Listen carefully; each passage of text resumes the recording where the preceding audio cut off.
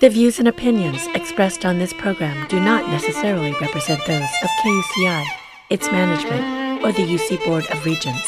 For more information on this or other KUCI programs, visit kuci.org or kucitalk.org. I find this scientifically fascinating. You're listening to KUCI Irvine. Disengage this computer now. Broadcasting at 88.9 FM. Hello, computer. And on the web at kuci.org. The most reliable computer ever made. And streaming through iTunes. Don't expect any mercy during the Great Robot Wars. NPR Radio brought to you by machines. Returning to normal broadcast in 3, 2, 1.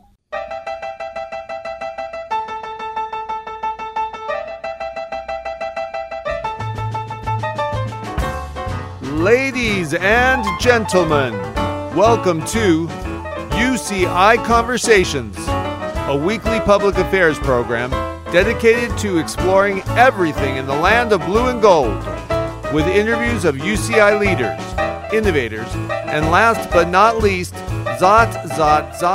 everyday anteaters. The following interview was originally broadcast in March of 2018. Enjoy this encore presentation. This is Kevin Bossenmeyer with UCI Conversations, and my guest today is award-winning journalist Richard Harris. He joined NPR as a young lad in 1986 and has reported on a wide range of topics in science, medicine, and the environment. In early 2014, he shifted his focus to biomedical research that resulted in his recent book. It's called RIGOR MORTIS: How Sloppy Science Creates Worthless Cures, Crushes Hope, and Wastes Billions. On Wednesday, March 7th, 2018, he spoke at UCI's Beckman Center about this topic. Welcome, Richard. How are you? I'm well, thank you. Fantastic.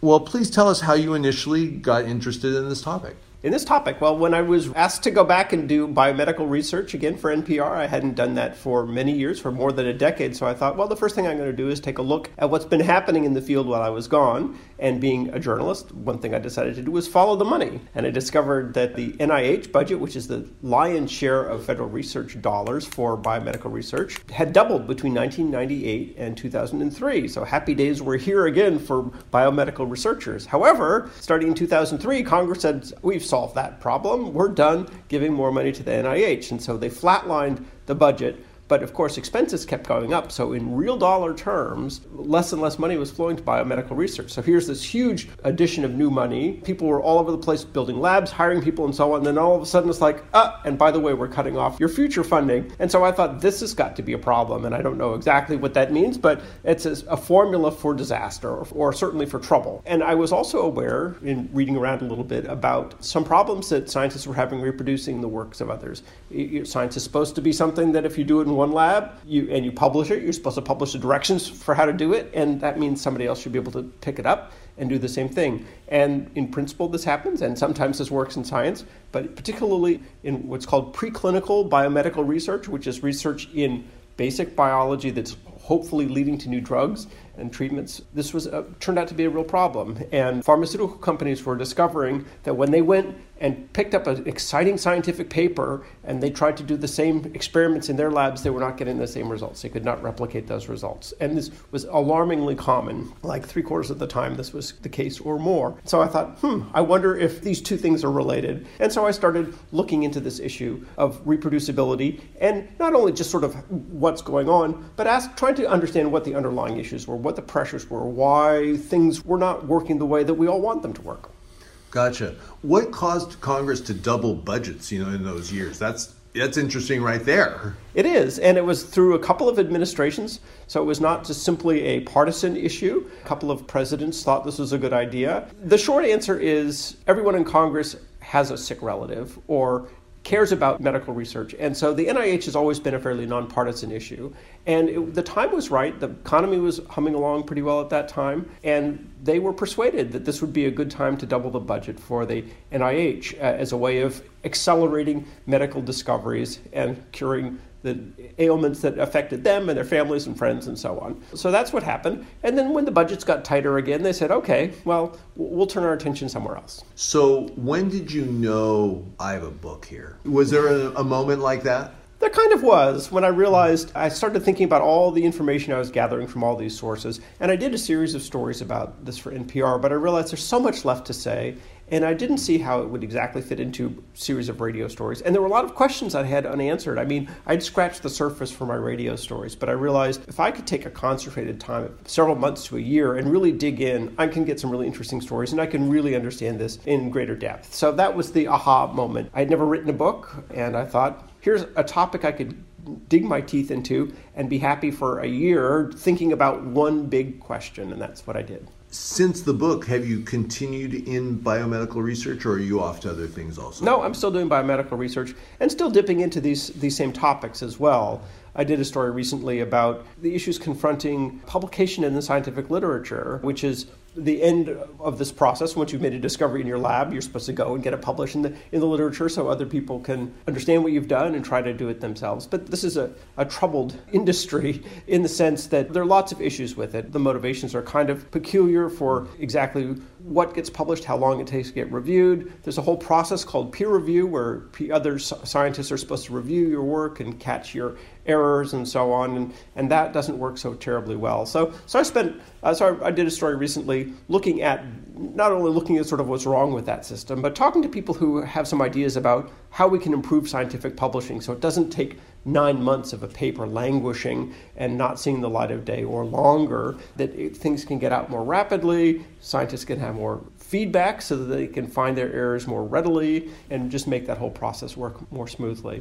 Gotcha. In reading your book, I have to say it was shocking and almost unbelievable. I was like, as I went through it, I started to look for associates and acquaintances and also around UCI. It's like, are you aware of this? You know, it kind of depended on who I talked to. You know, if somebody was ensconced in the university, there was skepticism. But yet, if I started to talk to industry people, there would be like, yeah, it's very much so. Can you address that? You know, because when you look at the book, you're like, wow, is any good research being done? What would you say is it 50-50, or can you address that? Oh, a lot of good research is being done, and the title may be a little bit of giving people the sense that nothing is right. I actually wanted to call the book Science Friction, because the message I want to get across is not that science has stopped, it clearly hasn't, but that there's something slowing it down, and some of this is unavoidable. Science is hard to do, and you're going to make errors along the way, and we should not expect perfection out of scientists. That's just ridiculous. But the question is, are there preventable things? Are there problems that we can identify readily and fix readily? And that's what I focused on in the book. And there are still plenty of those issues that, even if you get rid of them all, there will still be missteps and blind alleys and so on. But that's part of the process of exploring the unknown, right, which is what science is all about. But some of these problems are pretty deep in this area of biomedicine, which is called preclinical science, which is before these ideas actually make it to the clinics where they're tested in people, but these are ideas coming out of animal studies and so on. There's no good statistics on it, but there's sort of a lot of sort of independent lines of evidence suggesting that about half of what gets published is wrong. And there's no way somebody could have caught the errors in advance, but some of it is like, hey, if you had done your statistics better, if you designed the experiment better, if you'd been more careful about choosing the ingredients used for this experiment, you wouldn't have gotten in that condition. So that's part of it. But I also spend a lot of time looking at the incentives in science, because this is driven by scientists don't want to get up and waste their time, right? They don't want to do bad science. The problem is that they are rewarded for doing flashy research that gets published in high-profile journals, and they get rewarded far less for taking that extra time and taking that extra care and spending that extra money that they may not have in their grant, because their grants basically are limited funds of money. And so a lot of those incentives are working against scientists doing the best thing. You wake up in the morning and say, am I going to do something that's going to keep my lab going for another year, which might mean doing a more minimal experiment? Or am I going to really hunker down and say, I don't care about money. I could not care about money. Right. I'm going to do whatever. So there's a lot of exploring about the incentives as well. One of the major shocks I had was about the reproducibility of experiments and how the vast majority couldn't be reproduced. Are there any ingredients to change that around? Have suggestions been made to you? Or Sure. Oh, there are plenty of things you can do. I mean, some of those experiments failed because scientists, for example, had relied too heavily and believed too much in particular ingredients. And one example that's used very heavily in this area of research is called antibodies. These are proteins that sort of are little homing devices that home in on specific proteins in the cell, and they will tell you if it's there or not. It's supposedly a very sensitive method of detecting things in the cell. But people have too much faith in the antibodies. They look at what it says on the label, and they believe that these are sort of invincible ingredients, and they're not.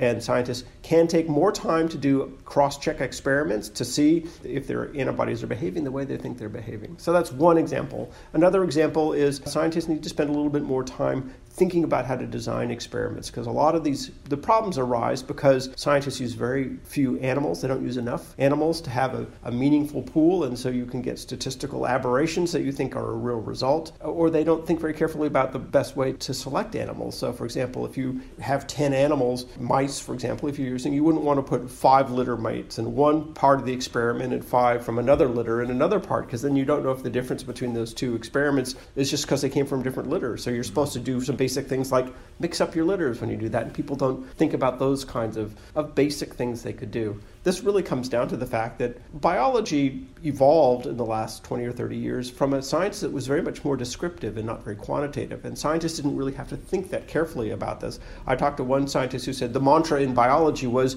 if you have to do statistics to analyze your results, think of a better experiment. And the reality is, of course, today is very heavily dependent on statistics, and biology is just catching up to that right now. The training is not very deep in that area, and the mentors who are all grew up in this era of descriptive biology are supposedly teaching their graduate students and postdocs how to do this, but they may not have the skills themselves. So part of it comes down to improving the way that biomedical research is taught in universities, and that can make a big difference. And the hardest part, though, is changing the incentive system where people are rewarded for doing the best work, not necessarily the flashiest work. That's a very difficult problem to solve because of what I was talking about at the very beginning of this conversation, which is that there's such a hyper-competitive rush to get the very limited research dollars that people can't afford to take chances. They have to get their grants in order to keep their labs going, and I can't blame them. I mean, that's an imperative. Got to keep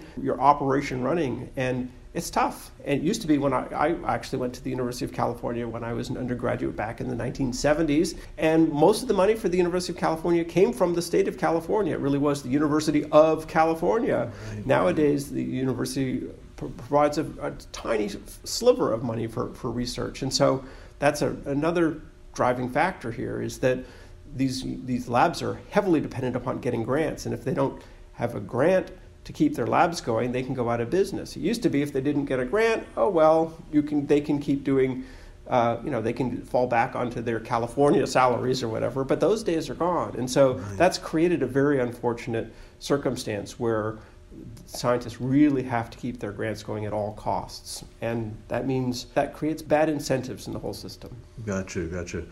I noticed in your book you talked about the Stanford Metrics Center. Can you talk about what they're doing and perhaps looking at some of these things you're talking about? Yeah, this was founded by a couple of crackerjack physicians, both of them actually, who had been looking at similar problems in the world of clinical research in human studies back in the 1990s when things were also, when some of these similar kinds of problems were plaguing the world of clinical medicine.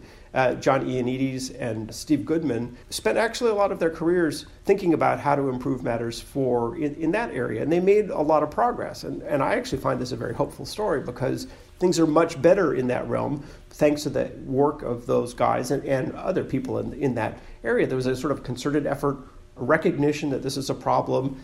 People put their heads together and they dramatically improved the way clinical research was carried out. And now they've turned their attention to this preclinical area of research. And metrics is called meta-research because they're researching research, how research is done. It's a sort of, it's not like metaphysics, which is, it's meta-research. So they have some money and some grants and ideas, projects to really understand more deeply these problems that I have talked about in my book and to propose what can we do, how can we fix this. Gotcha.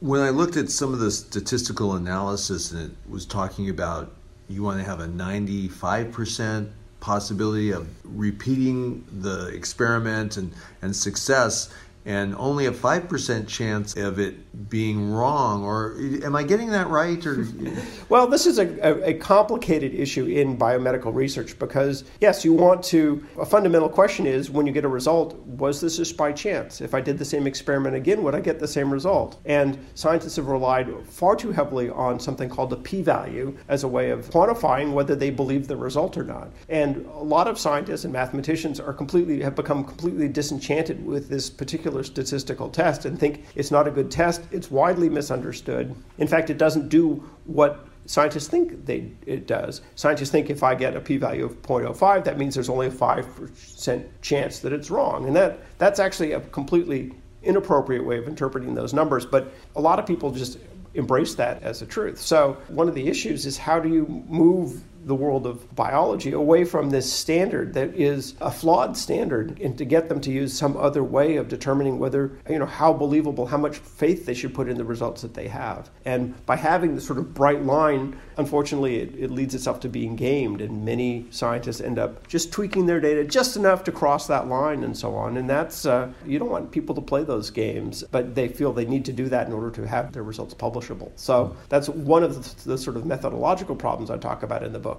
Among others, yeah. You also talked about how important publishing, and it sounded like the big three journals that people want to get their research published in. It sounded like you thought that this was too powerful, that these publications are too emphasized. It is. Unfortunately, there's so much being published in the literature, and it's hard to get attention for any given paper. And one way scientists do that is they say, I'm going to get published in one of the top three journals, Science, Nature, and Cell.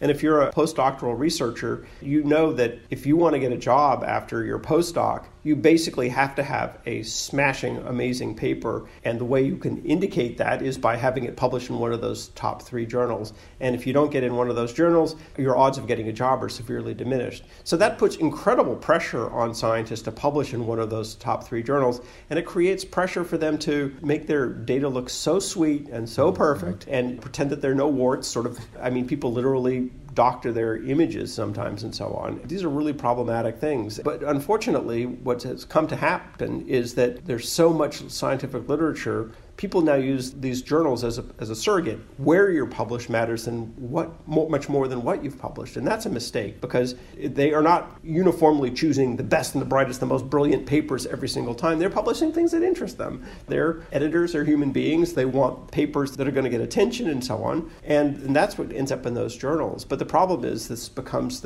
unfortunately, a bad incentive for scientists not to say, well, wait a second, maybe I should just do one more experiment just to be doubly sure and so on. It's like if they have a hot result, they don't want to undercut it by discovering more. So fortunately, universities also then will look for tenure committees and so on, and promotion committees will say, well, how many papers have you published in Science, Nature, or Cell? And so that encourages this whole process to go forward. One of the major consequences of this is that if you do a piece of research and it turns out that you have a finding that calls into question what somebody else has done, it's that we've done the same experiment and we find that's not true or it's not the case, it's very hard to get published in those top journals because the journals care about papers that are going to get a lot of attention. And one of these studies that says thumbs down on somebody else's paper is critical information for the scientific literature, right, but they don't get a lot of citations because it's sort of a dead end, and so people stop building on it. And these journals care about how many citations their papers have. So unfortunately, this also has another very detrimental effect in the world of science, which is that stuff that we all should know about, that scientists should have out in the open about these what are called negative results, which are just as important as positive results in sort of essaying the whole body of work. Those 10 other scientists don't try to get them published, or they get published in places that aren't as well noticed and so on. And so that's actually a corrosive effect on the institution of science as well. There are journals are recognizing this. They are not Science, Nature, and Cell, but other journals like the PLOS journals are saying, we recognize these are important papers, and if they are quality papers, we will publish them. So scientists still have this mindset that I'll never get it published and they don't try. But in fact, that is changing. And there are journals who are sending up the message, bring them to us. We'll publish them. We'll get them on the literature. And we don't care if you don't get 1 million citations from this paper. We recognize they're important. And it's part of our service as a journal to make that information widely available. Interesting. I saw in your book where you talked about how research will get a big splash and then later on it'll be proven not true, but that people continue to rely on that false big splash research. That's a big problem. Yeah, depends how long that cycle lasts. And that's another issue of that I explore as a way of fixing the system. And one is it's about transparency, which is if you make a big claim and you make your data readily available, then people can more quickly pick up your data, look at it, reanalyze it, and decide whether they believe it or not. And if there's a problem, that problem will come to light pretty quickly. So there's a big push. There's a lot of people who are now saying this is an important thing to push for, is to increase the transparency of the whole scientific process so that mistakes or whatever that will inevitably creep in get caught sooner, and people don't spend a lot of time building foundations on sand, right? There's a big push to do that, and it's starting to happen throughout this area of science and in other areas of science. In fact, there's some parts of science where it's done pretty well. I have a story in the book about that, which was actually one of the major publicized conclusions when they first sequenced the human genome. It turns out that they made a mistake, but all of that data was in the public. And so very quickly, other scientists who didn't believe that conclusion were able to grab the data, reanalyze it. In a couple of months, they had a paper out saying, we've reanalyzed this data. They made a mistake. Here's what's really going on. And that was it. Understandable. We all make mistakes. And it's nice that it was cleaned up quickly and people didn't spend a lot of time trying to build on something that turned out not to be true. Interesting. Very interesting. How about on the other side, since you are reporting on biomedical research, anything that's exciting that you've just heard about and you're like, are you kidding me? Can you talk a little bit about anything off the top of your head? Yeah, one thing that interests me, and I'm cautious about knowing where the story is going to go, but about a year ago, a scientist published a paper saying that he had what appeared to be a very effective treatment for sepsis. Now, sepsis is not very well known as a disease, but it is when you get an infection, your body has a very severe overreaction to infection. And maybe 1 million Americans will come down with sepsis, will be diagnosed with sepsis every year, and maybe 1/4 of them will die. Many, many more times more people die of sepsis than breast cancer. And so if somebody actually has a treatment for sepsis that works, that's just huge. I mean, that would make a huge difference for mortality in this country. And so I'm very interested in watching as this claim starts to make its way through the world of biomedicine. The first thing that has to happen is there have to be other studies to try to confirm or find out whether he was right or not, controlled in different ways and so on. And those are starting to ramp up. But in the meantime, some scientists say, well, this doesn't seem to be a very harmful treatment. And I find his idea is so compelling that I'm going to start using it in my intensive care unit right now. And there are doctors who are doing that. They're working side by side with other doctors who are saying, I'm not going to do anything until I see results from a randomized clinical trial with hundreds of patients or whatever. So it's just, for me, it's an interesting window into the way that new ideas in medicine percolate and propagate and get tested out and where they end up. And I mean, there's some chance that this will be a truly remarkable treatment. There's some chance that it worked brilliantly in this guy's hands, in his hospital, in his setting, but it doesn't translate to other hospitals and other settings. But for me, it's a way to sort of lift the hood and see what's going on inside this interesting part of biomedicine. And so that's a story that I've been reporting about periodically. I just had a couple of stories about it a week or two ago, as a matter of fact. Excellent, which leads us into, we're running out of time here. How can we hear you? Where do we look for you or listen for you on the radio? My stories appear mostly on All Things Considered and Morning Edition, locally on KPCC and KCRW. And I also write versions for the web. So NPR has a health blog called Shots. So if you go to the NPR homepage and find the Shots blog, I'm certainly not the only reporter reporting about health and medicine for NPR. And we also bring in a lot of resources from reporters around the country. And so if you're interested in these topics, the Shots blog is a good place to go as well if you want to read as opposed to listen. And you can also click on the Listen Now button if you want to catch up and actually hear one of these reports. But those are my main venues. My stories appear on the weekend shows as well, on the NPR news programming as well. Gotcha. Where are you stationed at? I'm in Washington, D.C. Okay. And do you travel much with your stories? I travel some, but the nature of biomedical research is it's sort of happening everywhere. There are occasions where you want to go to a specific lab to do a specific story, but a lot of the time, if I'm doing a story about diabetes, I can just as easily talk to somebody in Missouri as I can somebody in Washington, D.C. or whatever. And so I don't travel as much as I used to when I covered the environment for NPR. Those stories literally took me around the world, all 7 continents. I was covering the environment and climate change. Medicine, not so much, but I get out a little bit. Well, Richard, thank you very much for being with us.